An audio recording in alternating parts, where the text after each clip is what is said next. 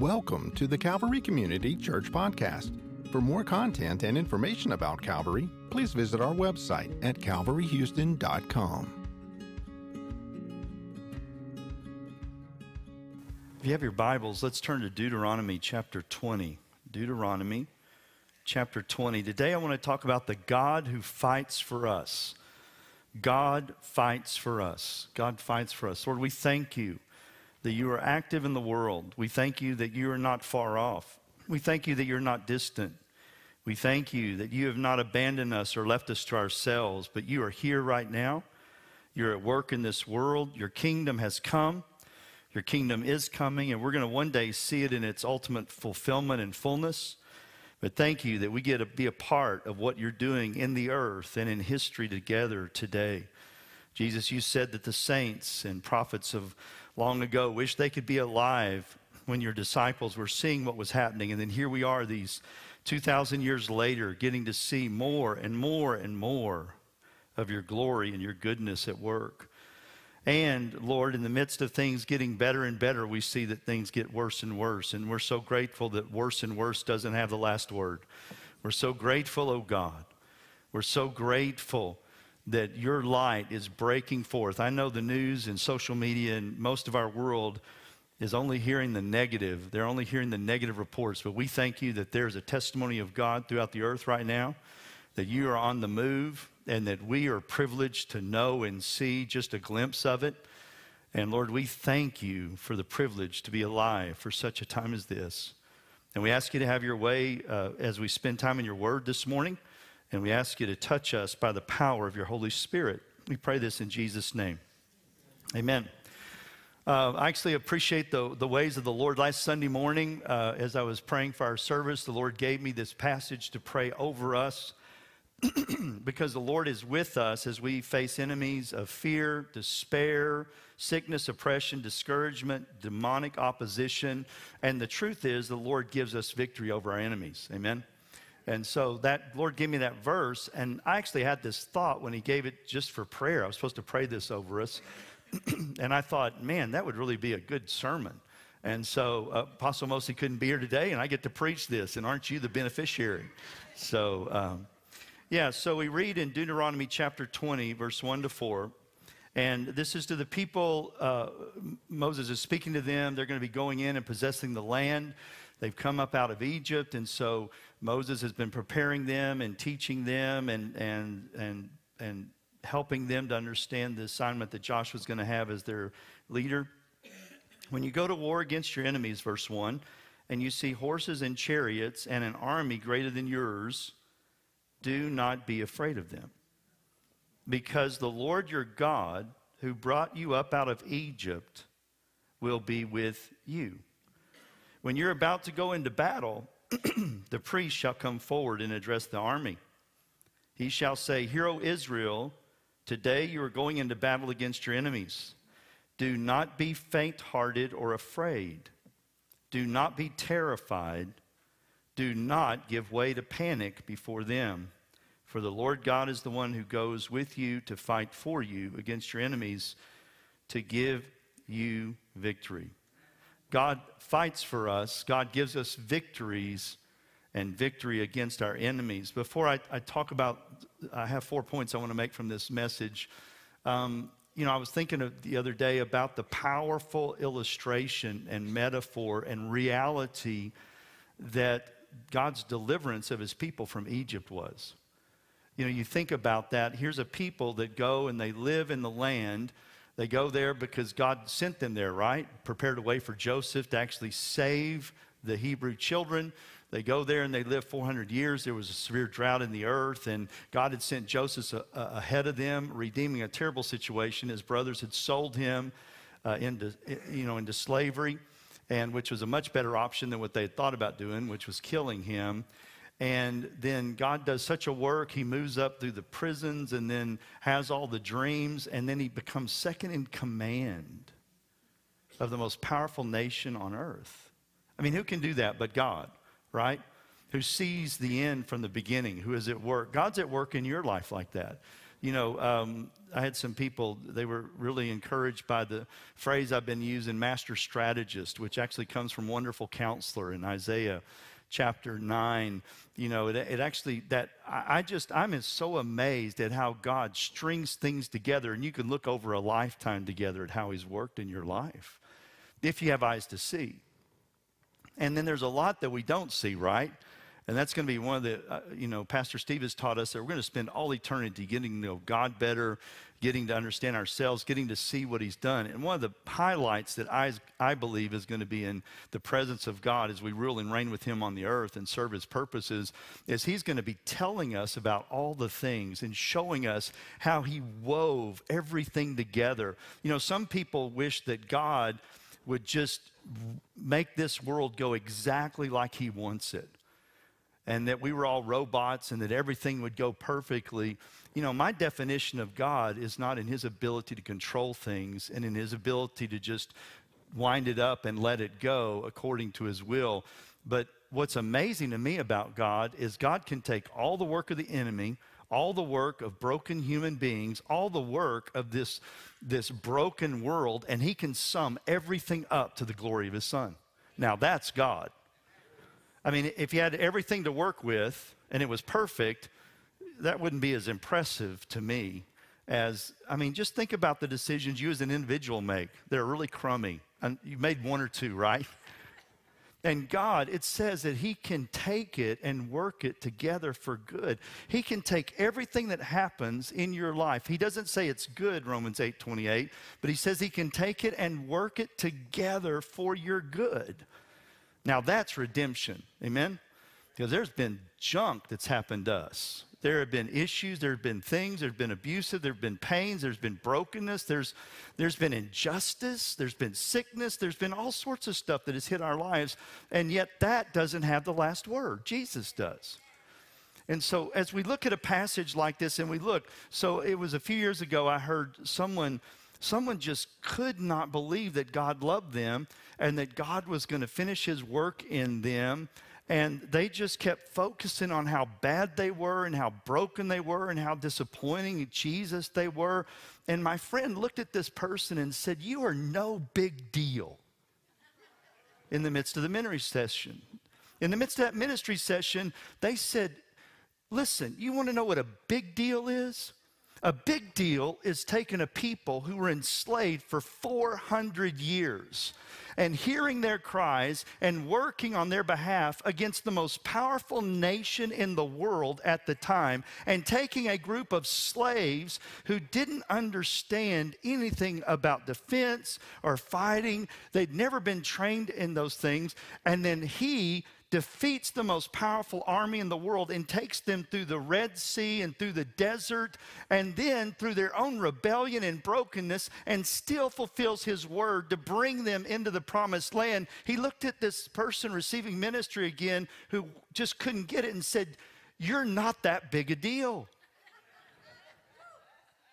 A big deal is that. I've been meditating that for decades. I just thought, because I keep thinking, man, I'm never going to get this right. And God, I keep messing it up. And I just keep hearing my friends say, "You're no big deal. You're just not that big a deal." A big deal is leading tens of thousands or hundreds of thousands, or ever how many it was. That's a big, and feeding them, right? Feeding in the desert. I'm from West Texas. It rains 8 inches a year. I can't imagine the desert that they went through, and he takes care of them and gets them into the promised land. Now that's God. So if you don't have anything else that you hear from today's message, is you're just not that big a deal. You're just not that big of a problem for God to fix you, to heal you, to transform you, to work in your life, and to bring you into his promises for your life in Christ Jesus. God fights for us. The Lord has raised up soldiers, warriors, and champions for his kingdom purposes in the earth. So verse 20, verse 1, when you go to war against your enemies and you see horses and chariots and an army, greater than yours. So God has called us to be soldiers, to be warriors, to be champions for his kingdom purposes in the earth. So he says, so when you go to war, bulletin, we're at war. This world, we have enemies, and the enemy is not the other political party. The enemy is not your neighbor. The enemy are the principalities and power, the world forces of darkness. It is the work of the demons and the spiritual forces of wickedness. That's our enemy. And the enemy is not your brother or sister in Christ who doesn't think like you and doesn't see things the way you do. Your enemy, we need to identify our real enemy, but he says, when you go to war, when? So he's talking to a people, they're about to have to go in and take possession of what God is doing, and God says, we're going to do this in partnership. You're going to go in, you have to do the work, but I'm going to be with you. God says, I've got a part, you've got a part, you can't do my part, God says, and I'm not going to do your part. And so we are at war. When you're at war against your enemies. Okay, so there, we've got it. We're at war. We're a part of the willing army of the Lord for the sake of the Lord Jesus Christ. Psalm 110. This is the most frequently quoted psalm in the New Testament. Psalm 110. The Lord says to my Lord, sit at my right hand until I make your enemies a footstool at your feet. The Lord will extend your mighty scepter from Zion, and you will rule in the midst of your enemies. Your troops will be willing on the day of your battle. So we are a willing army of the Lord for the Lord's sake. So some people actually are wondering today, is there a devil? Are there demons? Is there evil in the world? Well, I'm just going by what the Lord has said in his word, by his revelation, and what Jesus has taught us, and what we're still experiencing today. I just want to submit to you that there really is an enemy. There really are world forces of darkness, principalities and powers. There are demons. There is supernatural evil that is at work trying to thwart what God wants to do, working against his plans. And so one of the ways that you can cooperate with the enemy's side is to not even know that you're in a battle and you become fodder for the enemy or even a channel for the enemy, like Peter did, right? And we've all been like Peter, right? Thou art the Christ, the Son of the living God, when Jesus asked him, who do you say the Son of Man is? And Jesus goes, that's great, Peter, because you only could get that from the Father. Then he tells them what this means. And they had a theology that the Messiah was going to come, defeat Rome, elevate Israel, and was going to rule and reign and set up an earthly kingdom then. And their theology, their mental model had no room for a Christ who died on a cross and who was going to be dead and buried and raised 3 days. So Peter said, when Jesus told him what he was going to do, this one who got this revelation from the Father pulled him aside and said, may it never be. You can't do this. And what did Jesus have to say to him?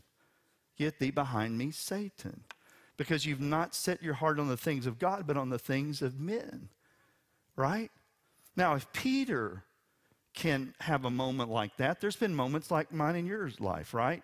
Where we got it wrong. But praise God, he doesn't give up on us or quit. And Peter's story is an amazing story of restoration, transformation, and fulfillment. And he just keeps going on with God. May that be our lives. Amen. So if you didn't know there's a war, I want to invite you to consider that this is our reality. And when you see things and read things, and you look at a person on the screen, or you look at who the people are telling you to hate or resist or judge or condemn or to get rid of as fast as you can, let's hear another voice saying, we wrestle not against flesh and blood. And so what's behind that? Well, that's a spirit of fear. Like, what principalities are really at work in our country since 2020 with the COVID? Fear and hatred. And that takes no discernment, right? Fear and hatred. There's a new strain of COVID going around, and people are scared because we've seen people die. We've seen the pain. We've seen supply chain problems. We've seen, and so remember after Harvey, when we had some serious thunderstorms that came through the Houston area, could you feel the palpable fear go up? Is this that? None of us would want that again, would we? So things get triggered. But we're to be a part of a willing army, a willing army. Jesus says he's going to have a willing army. So we have to wake up, and then we have to have a yes in our spirit. Lord, here I am, send me. Lord, use me. Lord, let me do my part in your army. We're a part of the advancing army by the commissioning of the Lord Jesus Christ. So our army is not only real and being used even today, but it is advancing against the kingdom of darkness. If you have your Bibles, turn to Matthew 16, verse 13 to 19. When Jesus came to the region of Caesarea Philippi, he asked his disciples, "Who do the people say that the Son of Man is?" They replied, "Some said John the Baptist, others say Elijah, and still others Jeremiah or one of the prophets. But what about you?" he asked. "Who do you say that I am?" Simon Peter answered, "You are the Christ, the Son of the living God." Jesus replied, "Blessed are you, Simon, son of Jonah, for this was not revealed to you by man, but by my Father in heaven. And I tell you that you're Peter, and on this rock I'll build my church, and the gates of hell will not withstand it. I'll give you the keys of the kingdom of heaven, and whatever you bind on earth will be bound in heaven, and whatever you loose on earth will be loosed in heaven." Go back to verse 18, and many of our translations says, "The gates of hell will not overcome it." Something has happened in our English translation of the scripture, and what we've communicated is the church is in a defensive posture. We're just holding down the fort. I remember deacons in the church that I was growing up in, man, they prayed almost the same prayer every Sunday. Lord, here we are. We're doing our part. We're holding down the fort. Lord, we're looking forward to the day you come and rescue us. But till then, we're gonna keep on holding on. And it was like the enemy's advancing, and our only strategy is just to hold on for dear life. I want to tell you that it's a good idea to read this passage with the idea of the gates of hell will not withstand what? The advancing church. So a gate is a defensive thing, right?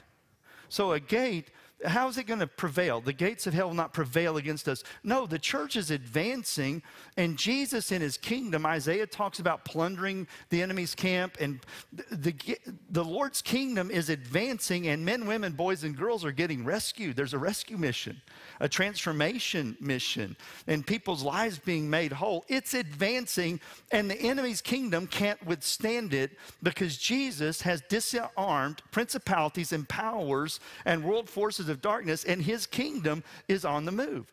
But what can the enemy do? He can deceive us that we're losing the battle, that the enemy's going to win. But God says it will not stop the advancing church. So you and I are a part of the advancing church. I'm really excited about this series that Pastor Steve is going to preach in October, because I want to talk about, Joshua touched on it when he came back from his trip to Israel, about what's going on here at Caesarea Philippi and the cosmic implications of it. But we'll be here all week because I'm so excited. The word's just unfolding, and I'm going to let Pastor Steve have that honor. And I told him he needs to do it quickly because I'm about to leak, and I'm going to be talking about it. So I actually added 2 pages to my notes this morning to talk about that.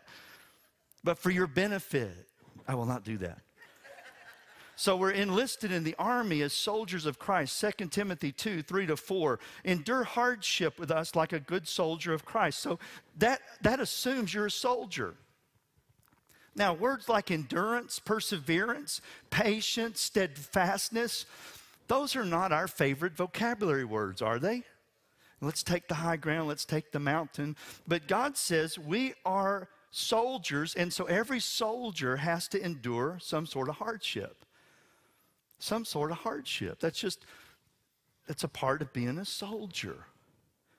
And we're enlisted in the army of Christ. Men, women, boys, and girls, we're soldiers of the King. And then we fight the good fight of faith of the Lord Jesus Christ. 1 Timothy 6:12, it's a good fight. Fight the good fight of faith. So when you're at war, I want you to hear, when you're at war, there's an enemy, but there's an advancing church. There's a kingdom coming. There's a king who's on the move. Our job is to partner with Jesus on his mission in the earth, together with others in our spheres of influence for the sake of this advancing kingdom. And then we're overcomers in Christ. 1 John 5, 4 and 5. 1 John 5, 4 and 5. For everyone born of God overcomes the world. That's back to that thing of God can't finish what he started in me. I'm going to mess it up. I mean, I used to believe a lie that I would disqualify myself from ministry. I read what Paul said, and he says, I buffet my body so that I'll not be disqualified. And so I knew because of my own brokenness and my own sin, I'll never forget, it was years ago. I was getting prayer in a prayer team, and they were praying for something totally different. And the Lord spoke to me and said, why do you have more faith in the enemy to mess up what I'm doing in your life than in me to finish what I started? That was one of those,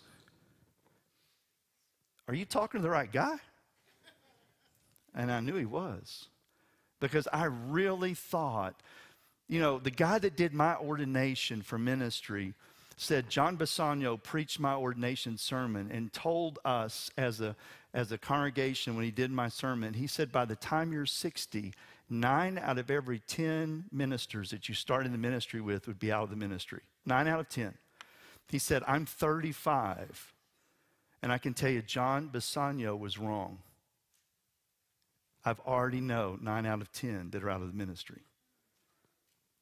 And so I just looked around. I looked around at the carnage. I looked around at my own brokenness, and I really didn't think I would make it. And I'm so glad the Lord, in his goodness, put his finger on that and said, let's do something about that lie. He's so good, isn't he? He knows what's going on in our lives and says, that's just no big deal. Let me break the power of that lie off of you. And so we're overcomers in Christ. Everyone born of God overcomes the world. Remember what I said about Egypt? Everybody has the opportunity. God can pull this off. This is the victory that has overcome the world, even our faith. Who is it that overcomes the world? Only he who believes that Jesus is the Son of God. So the Lord fights for us, and we are a people. We are a people who've been raised up to be soldiers and warriors by the Lord, champions for his kingdom purposes in the earth. Number 2, the Lord our God is our Redeemer, Deliverer, and Champion who goes with us. The Lord our God goes with us. That is one of the best newses in all of the Scripture, is we're never alone.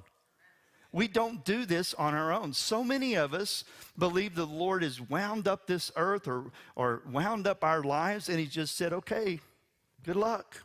Let's see how you do. And God says, I am with you.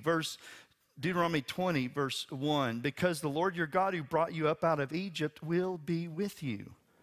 Now, there were some moments as they came up out of Egypt, right?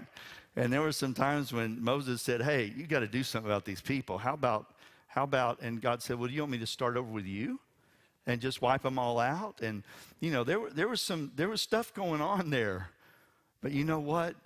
God finishes what he starts. And so, our Lord is our Redeemer, Deliverer, and our Champion, and he goes with us. Our God has heard our cry and our pain, our suffering, our brokenness and bondage in this world, and he's brought us into new life. So you're in Deuteronomy 20. Go to 26. Deuteronomy 26. Verse 1.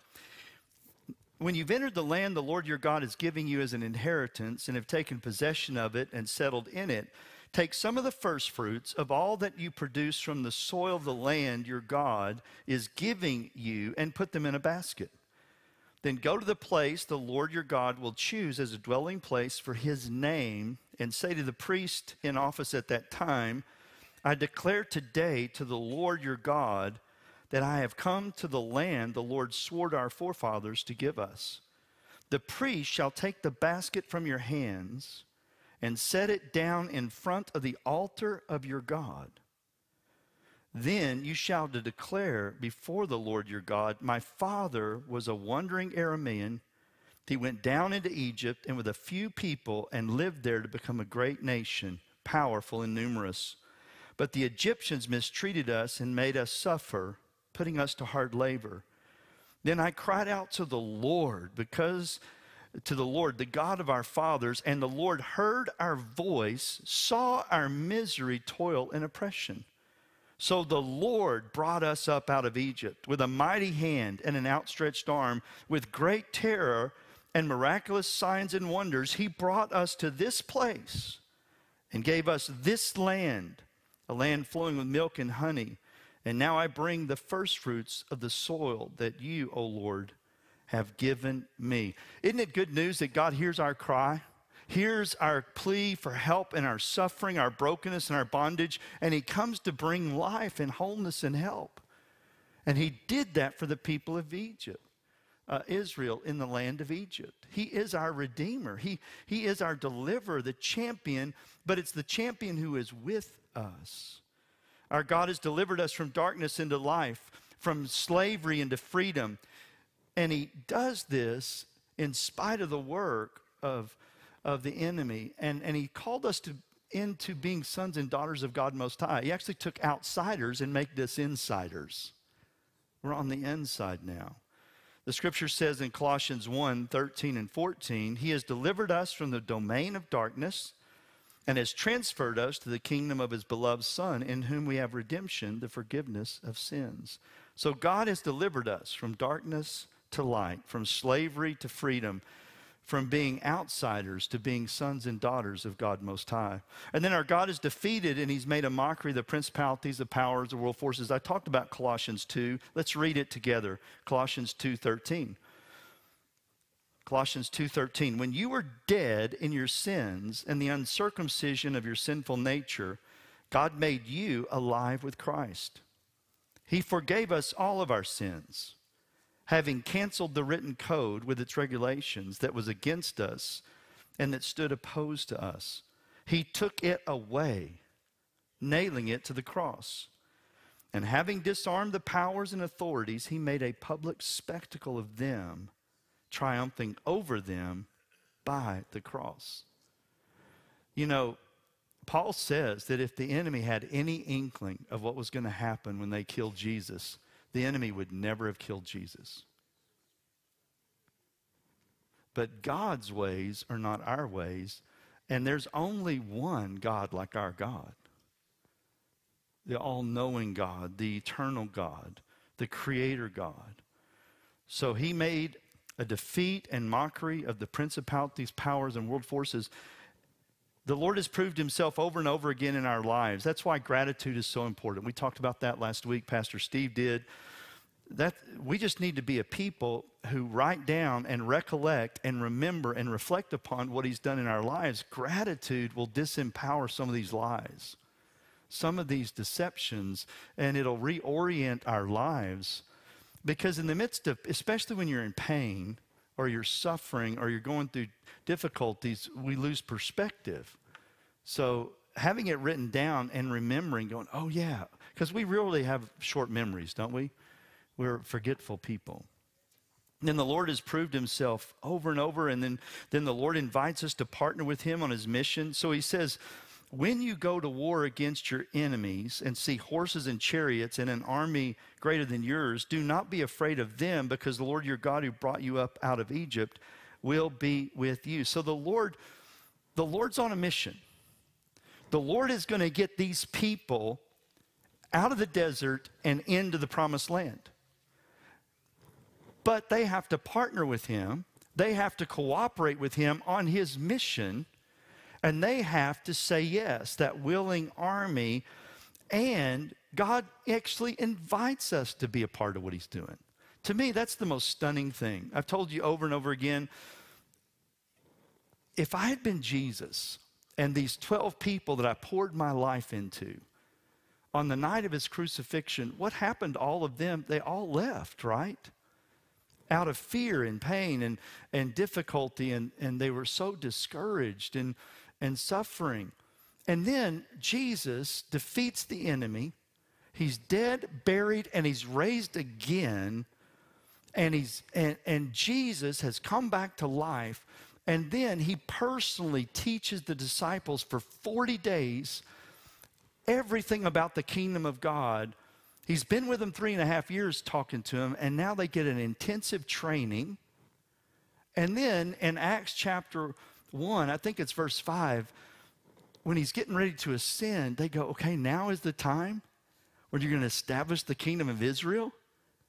And by implication, put us all at your right hand and left hand? And we're going to defeat Rome? In my staff meetings, sometimes I just do this because I have a funny team. They're actually funny. And I don't know how to respond, so it's this, you know? Or for some friends that I have, it's oy vey. You know, I think when they asked that question, I'd have looked at the Father and said, are you sure this plan is going to work? Is there another plan? Is there anybody else we can work with? I mean, I'm gonna ascend to heaven. I'm gonna pour out the Holy Spirit. The Holy Spirit is the change maker. And I'm gonna believe that these guys are gonna carry out what I've asked them to do. You know, oh, Jesus is good, isn't he? He looked at him, he says, yeah, you guys are no big deal. I got my secret weapon, the Holy Spirit, and I poured this into you. You're going to make it. And but I honor the Lord Jesus because I'd have probably been to plan D by now, you know, after watching the guys. So our Lord is our Redeemer, Deliverer, Champion who goes with us. Number 3, the Lord calls his priests to the front lines of the battle. The Lord calls his priests to the front lines of the battle through casting vision, bold declaration, and prayer. Deuteronomy 20, verse 2 and 4. 2 through 4. When you're about to go into battle, the priest shall come forward and address the army. He shall say, Hear, O Israel, today you're going into the battle against your enemies. Do not be faint-hearted or afraid. Do not be terrified or give way to panic before them. For the Lord your God is the one who goes before you to fight for you against your enemies to give you victory. And so the Lord calls his priests, says, okay, the priests have something to do and something to say in the midst of this situation. And we know from 1 Peter chapter 2, verse 9 and 10, and Revelation chapter 5, verse 8, 9, and 10, we know that you and I are priests and kings to serve our God. So in 1 Peter 2, 9, and 10, but you are a chosen people. So God chose you. All of us know what it's like to be on the playground or to be doing something and we don't get chosen. But God says, I personally chose you. So you are chosen to be a part of what? A royal priesthood. So we are royalty. We're kings. Revelation 5, 10 talks about we are kings and priests to serve our God. We're actually royalty. And we're a royal priesthood. Our royalty is so we'll carry out our ministry like Jesus does. The King of the universe is still carrying out his ministry primarily through intercession and prayer at the right hand of God, interceding and praying. And people say, well, is prayer really important? Does prayer really matter? And we're a royal priesthood. And how do we carry that out? How do we carry out our kingly authority as sons and daughters of God as these kings? We do it through our priesthood. We do it, and it says you're a holy nation. So we're not holy and good on our own, but God is beautiful. And if you get in the presence of the beautiful, glorious, holy one, you're transformed. And so he makes us what we cannot make ourselves. We're actually holy, set apart. We're useful. We're redeemed. And you're a people belonging to God. These are my people. Jesus, you're so much God's people that Jesus, when he introduces you into the heavenly courts, he actually sings over you, Hebrews chapter 2 says, and says, I'm so proud to call this is my sister. This is my sister Jane or Suzanne or Tammy, and this is my brother. He is so pumped that you're his brother and sister that he stops the proceedings to introduce you and name you by name. That you may declare the praises of him who called you out of darkness into his wonderful light. And once you were not a people, but now you are a people of God. Once you've not received mercy, but now you've received mercy. And so we know that we're priests and kings who serve our God, and a priest does two things. A priest represents God to people, and a priest represents people to God. It's really that simple. So a priest stands in the gap. A priest stands in the gap, and a priest ministers to God, and like Moses did, and Daniel, and so many people, they interceded. They did identificational repentance. They said, Lord, we speak your words over your people, and we also ask for your forgiveness. And so they prayed, but we represent God to people, and then we represent people to God. And Hebrews chapter 4, verse 16, the center of the universe is a throne of grace where you and I can go to receive help in our time of need. So come boldly, it says. Where? To the throne of grace. It's not a throne of judgment. It's not a throne of condemnation. Your heavenly Father rules and reigns from there. Jesus, your brother, is there, and you're invited to come running in like little children. And when a child comes into the royal court, you get to jump into Dad's lap, and he gives you his full attention. And so you come there. Why? Because it's a throne of grace. It's a throne of help. It's a throne of resource for our times of need. And so we get to lift our brothers and sisters like we did in prayer this morning. We get to lift our brothers and sisters to the throne of grace because they need help, healing, salvation, deliverance. We got to stand in the gap for family members who the enemy has targeted and is taking away. And we got to stand in the gap and ask for grace, for mercy, for rescue, for deliverance and salvation. That's what a priest does.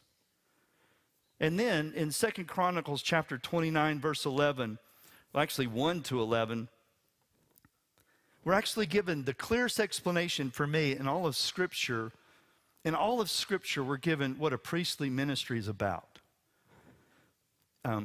By the way, I had it to read this whole passage, but what Hezekiah in this time of revival, the word of the Lord has not been known. And Hezekiah cleans out the temple. They actually find the scroll of the Lord's law and his prophets, and they opened it up, and he had them read, and it was so transformative as they got into the Word of God that it had been decades of darkness in the land. And in just a few short weeks or months, revival comes and transforms them because they read the word of the Lord. But he said, here's the reality. Because of the sins of our fathers and our forefathers and our own sins, our sons and our fathers have been killed, and our wives and our daughters are enslaved. Because we failed to do what? We had been negligent to do our priestly ministry. Listen, you go, well, I'm not a pastor. I'm not ordained. I don't. Yeah, but you're a priest of God Most High. You are a king and priest, and you have a priestly ministry. What does a priest do? 2 Chronicles 29:11. My sons, do not be negligent now, for the Lord has chosen you. Hear that word chosen? You're chosen to do what? Do four things. To stand before him, to serve him, to minister before him, and to burn incense. So as sons and daughters, we are called into a priestly ministry. We present ourselves, Romans 12:1, as a living sacrifice, holy and acceptable to God, which is our spiritual service of worship. Listen, one of the highest and most important ministries you can do is just come to your God. Just be with your God and just be. Be still and know that I'm God. And, you know, we think our prayers aren't working unless we're getting answers. And we think our job is to talk the whole time. And God says, just come and be with me. Stand before me. Present yourself as a sacrifice, a living sacrifice. And, you know, a sacrifice doesn't get up off the altar and say, hey, how's this going? You know, are we doing okay? Self-centered. A sacrifice is, I'm here for you. Oh, if we could just reorient our lives, that my life is not my own. My life is here for him. And if I give him my life, I get it in return. He who loses his life for my name's sake will get it back. What a deal. So we stand before him. We serve him. We come, Lord, how can I bless you? The other day I needed some answers to some prayers, and I was giving him my list, and we were talking. And the heavens were as brass. And I remembered something, actually it was about 25 years ago. The Lord gave me this phrase, and And I remembered it. I hadn't used it in a long, long time. Okay, Lord, if you don't want to talk about what I'm talking about, what do you want to talk about? You see the reorientation? Stand before him and serve him. So I had this long litany of things that were really urgent, that were really important, and I could feel the frustration building up because I needed help from heaven. I needed God. And then I thought, Lord, what's on your heart? What would you like for me to pray about? What do you want me to do? I'd already come to him and spent time worshiping and loving on him, just being with him. But I give that to you as a helpful phrase. Amen? Lord, if you don't want to talk about what I want to talk about, what would you like to talk about? And just wait. And just listen. And see what he does. And then minister to him. So there's a partnership. There are things that we're supposed to do. And most Christians, Revelation chapter 2, man, the church in Ephesus, they knew how to do works for God. They knew how to believe right. They knew how to think right. They knew how to serve right. They were so busy that they'd left their first love. And this is third in the list, to minister to him, right? Which means to do what he's telling you to do. So many people, like that day, I was actually coming to God for my marching orders. I need to know what you want me to do. And I was really desperate. I needed some wisdom. And I got them out of order, you know. I forgot while I was there. And then he's good, isn't he? He's the amazing God. And many times I've come to him like that. And, you know, he just doesn't want to talk about what I want to talk about. But then eventually he'll get around to it maybe a day, a week, or a month, or years later. But we came for willing surrender, right? Your troops will be willing. Yeah, we get reoriented, right? And then to burn. Man, oh man. Your life is supposed to be a fire for the Lord.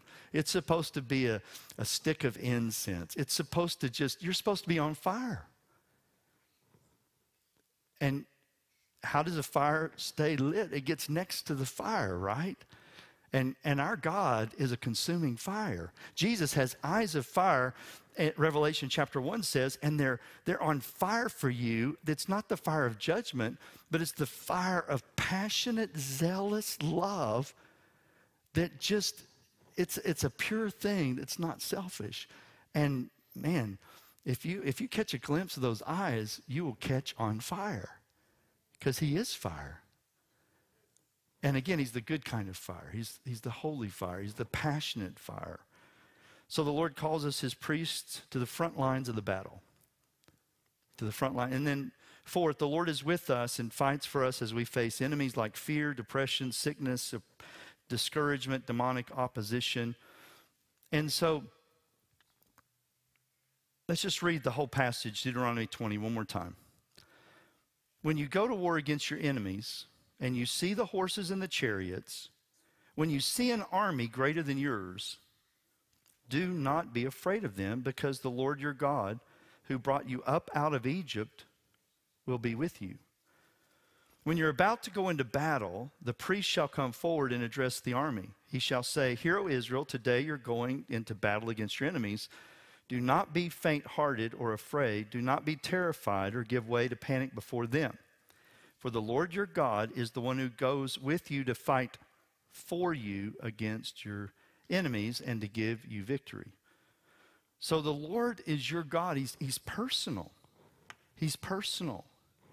The Lord goes with you. He's present. I will never leave you. I'll never abandon you. I'll never forsake you. The Lord fights for you. He's powerful. We've already talked about Colossians 2, 13 through 15. And you know, Jesus actually snatched the keys of death and hell from the enemy.